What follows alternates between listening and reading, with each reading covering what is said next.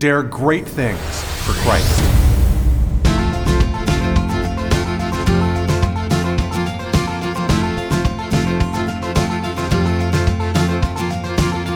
Christ calls us to dare great things. In the marketplace, as well as in the mission field, there has never been a time like the present for the spirit of the Catholic entrepreneur. Now is the time for men and women of great courage and great vision to engage our church and our culture. Now is the time to dare great things. And here is your host as we dare great things, Father Nathan Cromly, the president and founder of the St. John Institute. Nobody doubts that leadership can be lonely at times, and yet even the greatest of leaders had friends. In the story of St. Paul and his leadership in Acts, St. Barnabas plays an essential role. Why would God have wanted St. Paul to have a friend like St. Barnabas? What role does God want our friendships to play in our life as leaders? Well, you gotta love St. Paul. You just gotta love this guy's fire. From the moment of his conversion in Acts chapter 9, St. Paul starts preaching. It's absolutely remarkable. Go back and take a look at what happens here, right? So Ananias baptizes him. Paul, he starts eating. We're all very thankful of that. He spent 3 days, right, and 3 nights without eating or drinking there in Damascus, laying on his bed. And then, of course, Ananias comes and he goes to St. Paul, and the Lord says to Ananias, "Go, for Paul is a chosen instrument of mine to carry my name before the Gentiles and kings and the children of Israel. For I will show him how much he must suffer for the sake of my name." It's cool to think about that, because as St. Paul goes through his life, look at how much this guy suffers. I really want to encourage all of you to read Acts of the Apostles, okay? Because sometimes we feel like, oh man, what we are going through as leaders is just so tough, and that somehow God is letting us go, like he's forsaking us or something. And when you look, here it is the very first moment. St. Paul hasn't even been baptized yet, and God is saying he's going to suffer for my name. His leadership will cause him personal suffering. Will leadership cause you personal suffering? Ought leadership cause you personal suffering? A lot of us would say no. If we're suffering, it's a sign of a problem. And here's our Lord deliberately speaking about Paul, saying, "This man will suffer for my name." And as Paul goes through his life, look at he gets stoned in Lystra. He has a riot that drives him out of the town in Philippi. Then he gets another riot that drives him out of town in Thessalonica. Another riot that drives him out of town in Berea. This guy's like, these crowds are all around him all the time, pushing him along. Remember what happened to him in Derbe, right? He's caned, he's imprisoned, he's beaten, and that's on top of his traveling. He's walking over 500 miles from Iconium to Philippi. And he walks the distance on foot. It takes the last little bit by boat. But think about all that he's gone through for the sake of Christ. How is it that he puts up with it? It's because our Lord told him ahead of time, you're going to suffer for my name. And he showed him, you're going to suffer for my name. The suffering is not the problem. The suffering is a gift. And if you can fold that pain in your leadership down into a deeper gift of yourself, you end up becoming not just a leader in the secular sense of the term, you become a leader in the Christian sense of the term. For the leader that we follow, Jesus, despised the shame of the cross and embraced the pain so as to save this world. And maybe God's got you in a position of authority, not just because of what you're going to do. You're a great leader. Maybe, I hope you are, but maybe it's something much greater than that God has in store for you. Maybe his real goal is the suffering that you're going to endure because of your leadership. The anxiety as you're laying on your bed and you realize that everyone's livelihood depends upon you and the decisions you're going to make.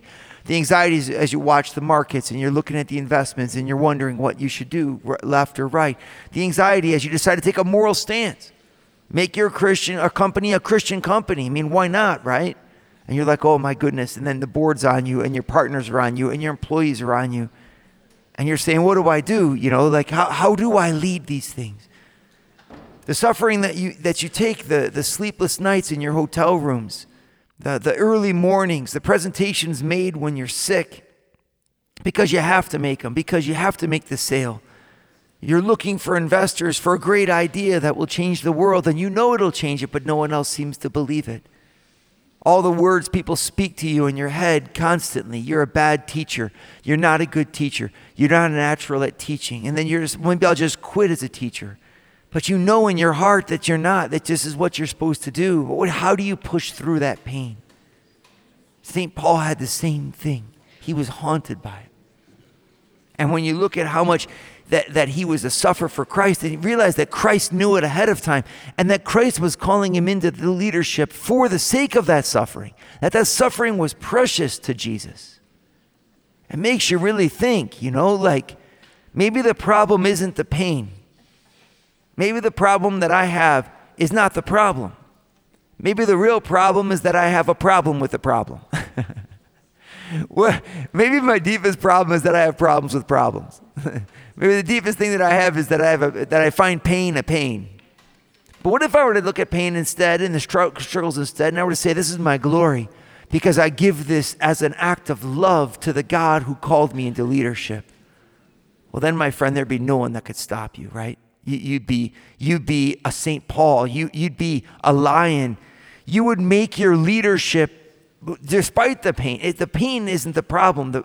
The focus of my life is my leadership. The leadership is something that I do, and I cannot do except. I cannot live without leading. And so when I encounter it in difficulty, I just push through it, because everything that I do flows from this deeper mission that I have.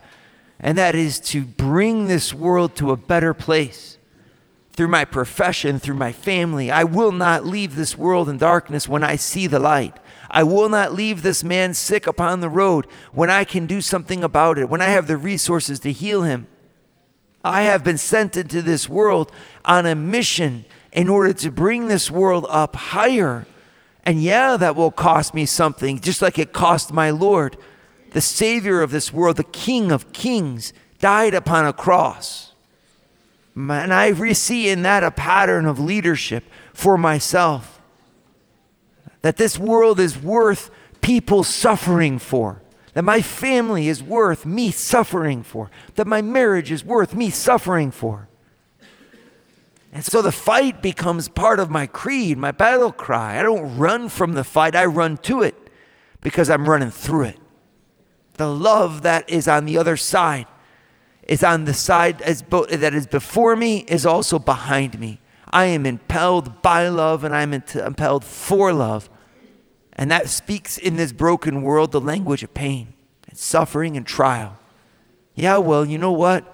There's our Lord calling St. Paul, and he's like, I will let him know how much he must suffer for my name. And Paul knew it. And he knew it in every fiber of his being. It's what pushed him forward. It pushed him through separations. You think about the pain that he experienced from his own. He said, I have got threats on the inside. I've got threats from the outside. I've got threats from my own brethren. This is in 2 Corinthians 12. And yet Paul pushed on. And God is looking at you and saying the same. Push on, my friend. Push on because of love. Push on for love. But for goodness sake, don't stop. Father Nathan is producing an ongoing source of videos to form, unite, and inspire you and your family. Go to eagleeyeministries.org. That's EAGLEEYE ministries.org. And subscribe to Eagle Eye Pro. Subscribe today.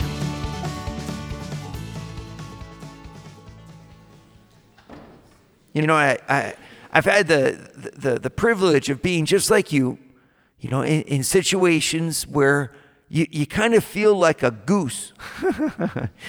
Honest to goodness, you're just up at these altitudes and these heights that are so intense, and you just feel like, man, everyone down below, they're like these little birds in the trees. They're by their little bird baths, and they're having a great time just kind of dancing around there in the sun. And then You're just like up in this army of solitude, flying through the high altitudes, and it's cold and the air is thin, and your heart is maxed out, and you're soaring along, and it seems like no one can even notice. You're just these silent flyers of the night that push the limits of flight at speeds and altitudes that no one else even sees or understands. Why are you up there?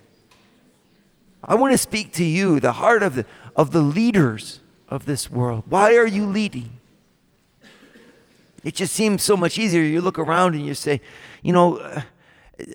everybody else seems to have it so easy. They just, they got their family, and then they seem to be happy with their family, and then they have their little business, their job. They don't even have a business. They have a job. It must be wonderful to have a job. I've got everybody else's job. My job is your jobs. So that's great when you have one. You're riding on my back. And I've got to think things through, and I've got to, and it's just tempting to say, the heck with it. If people want to tell me how to raise my kids, why don't I just let them? Why don't I just let them? My kids should have an iPhone and an iPad, why? They're only 10 years old. Well, that's what everyone does today. So that's what I've got to do. My kids will get mad at me if I tell them that they can't use this or that app, or that they're going to have restrictions. The other kids are going to make fun of them. It seems like no one else in the world really cares about restricting the media usage of their kids. It's interesting. I was just talking to a person who lives and teaches in Silicon Valley, California. And this person has in the school that they run, actually, the students coming from many of the upper executives in Silicon Valley that work for, these different computer companies. And this teacher has made the decision to scale back on the usage of computers in the classroom and the computer assignments at home. And what she found was that actually the executives in these companies are more attracted. Their own children, they're not sending to the schools that require the use of technology because, as this person told me, and this is just hearsay, I have no evidence to back it up, but this person told me that these executives revealed to her that, in fact, they're creating things that they know are addictive, and they don't want their own children to have to suffer from the addictions that they are causing by their own inventions. Now, again, that's just, hearsay, personal story. I don't quote it for veracity or exactitude. I quote it because there it is, as simple as that. Hearing it from someone live, that in fact, we have to ask ourselves, is it because everybody else is doing it, and is it because it's comfortable that it's good? You are not amongst those who do things because they're comfortable. You're amongst the elite, my friends. You've chosen to own your life. You've chosen to be responsible for your choices. And as soon as you made that decision, you became an odd duck. You've left the flock behind. Now there's something else in store for you. Challenge, solitude, anxiety. And yet I want to ask you why you're doing it. Why should you start a business when you could just get a job? If we just let the government run our world, imagine how much easier it would be, less pain it would be. Our world will just become political maneuverings of approval processes so that you can get the biggest piece of the pie that doesn't belong to anybody but those to whom it's been privileged to be awarded by the powers that be. You know what I mean? Sounds like a different and easier kind of life anyway. And then the average Joe, just content yourself with what's average, Joe. After you get what's average, then if you accept that, and you won't have any pain if you just stop trying. Your thoughts will be controlled. Economy will dominate your life. And so morality, subject to the economy. History, subject to the economy. Ideal thoughts, subject to the economy. It's called communism, my friends. And communism takes many forms. It can even look a lot like extreme forms of capitalism, as a matter of fact. And I'm not the only one to say it. It's John Paul II, this great pope, who said, communism and extreme forms of radical capitalism have the same error. They reduce man to the material, and they reduce the human experience to the economic. And once we do that on either side of the coin, well, tyranny will result, and every other aspect of our life will be subjugated to whether or not it makes sense economically. I'm saying that's a cop-out of leadership as great as the cop-out for pain. You can quit because it's too hard on either side of the coin. But you are not amongst those who quit. We who are leaders in the name of Christ are not leading just to shape an economy. Of course, we're shaping an economy, but that we're shaping an economy only because it's the place where we can make the maximal impact for the deepest aspirations of the human heart. The economy is at the service of man, not man at the service of the economy. And so a greater economy can serve man all the better if the human people who are involved in that economy take it up in a spirit that's greater than the economic. We have to have a moral sense, a spiritual sense, a human sense, right? Of culture and beauty and the inner spirit of the soul that is commensurate with the power of the economy that we wield. You see, if you don't know how to drive the car and you've been given a Porsche, you're going to wreck an incredible machine. It's not the power of the machine that guarantees your safety. It's the vision of the driver of the machine. And we have an incredible capacity to forge an incredible machine called a business, and through the businesses united called an economy. But where is it going? This is why I'm asking you why you're leading. Because that deep why of your leadership gives you the underlying guideline that points a trajectory to ultimate victory for all of your efforts. And it's what motivates you through the pain. If your guideline is the economy, my friend, you are a dangerous person. It's got to be the economy. That's the necessary aspect of the field we're playing in. But we aren't playing in that field because of the economy. We're not moving the economy because of the economy. We're moving the economy because of the betterment it can cause for our lives. And that betterment is got to be spiritual, human, deep, artistic, cultural. I mean, if you can't raise your family the better in a better economy, then your economy is not better. It's actually worse. If you're poisoning yourself by your own success, well, I mean, if your kids are corrupt and wild and evil people because of the ease of life that you've afforded them, then you made a mistake. The leadership that you've given them hasn't been adequate. You need to do more than that. We need to give our kids something that's deeper. And this is the point of the pain of Christian leadership. It points us into a deeper understanding of why we're doing what we're doing. We're doing what we're doing because of Jesus Christ's love for this world and Jesus Christ's commandment to bring him and his saving grace into the very lifeblood of our families, of our societies, of our associations, and of our business. He wants to be present in the power that drives this world so that the power driving this world drive it towards him. This is our deep summons as leaders. And St. Paul shows us this in the suffering he undergoes in his own life as he pushes through in shaping the culture to bend its knee before the King of Kings. Father Nathan has founded the St. John Institute, the MBA program that develops students into the leaders of tomorrow by giving them a missionary's heart and an entrepreneur's mind. Visit our website at stjohninstitute.org. Dare great things for Christ.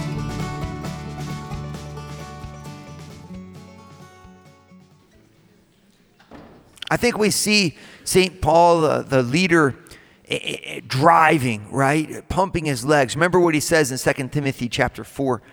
He says, I am poured out like a libation. That's awesome, right? Like a libation. What is a libation? Libation is the sacrifice you make of a drink, right? So if you take wine and then you pour it out as a sacrifice to God, it would be a libation. You pour out a drink, right? And this is how St. Paul sees his life. I've run the race. I have fought the fight. I have kept the faith. This is not the language of a man who has not suffered for his leadership. This is the language of a man who realizes that his leadership was before powers and principalities and the kings and rulers of this world, and that he would speak Christ in front of them. unafraid and unabashed. And what is the power and principality in front of you? For a lot of you, you're terrified to speak to your own kids about what's right or wrong. I want to challenge you there. Is that what St. Paul did? Is that what Jesus did? You say, well, they were religious. I mean, you're religious. You're a religious person. You believe in Jesus Christ. When was the last time you told your kids why you believe in Jesus Christ? I think it's one of the biggest fallacies of our world today. I've got a whole world that's screaming at every single member that it needs to believe and follow its creed. I mean, it's called business. It's called marketing. You build a skyscraper, and at the top floor of the skyscraper, you put the name of the building, and you tell everybody who comes in why they should ascribe to your service, why they should believe in you. People walk around wearing the names of businesses on their shirts as a mark of pride. I mean, like, the business world seems to want to own the culture. And then it does. And so then it uses different people, and these people dance around, do all kinds of immoral things, act like big shots just so that people will follow them. They follow them simply because they're asking people to follow them. It's unreal how easily that we let everybody else lead. And when it comes to you leading and you telling your kids why you believe in what you believe in, that they should follow what you believe, we all become bashful and say we don't want to impose ourselves. I'm just like, have you not noticed what is going on here, people?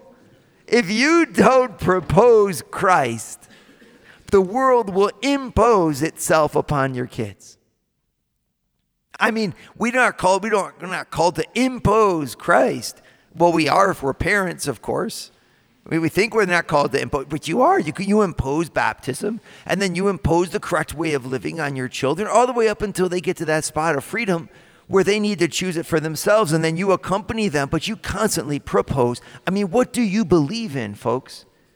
If you don't believe in Jesus enough to tell your own children why you believe in him and that they ought to believe in him too, I mean, you wonder like what that belief is actually worth. I know it's weird, and when you live with kids, you got to be closer to them. You can't just sit there and constantly bombard them with things. But have you ever done it even once? Here's what I mean by that. I want to give you a challenge, okay? I want you to take your children, one by one, out for lunch, breakfast, a walk in the park. But where they're alone, no phone, no distractions, no other brothers and sisters to hide behind. It's just you and them. I would do this, especially, I don't know if they're 12, on their 13th birthday, pick a moment of their life that's important to them. And then accompany it by saying, I want you to know something. You're growing up. You're going to have to make your own decisions in this world.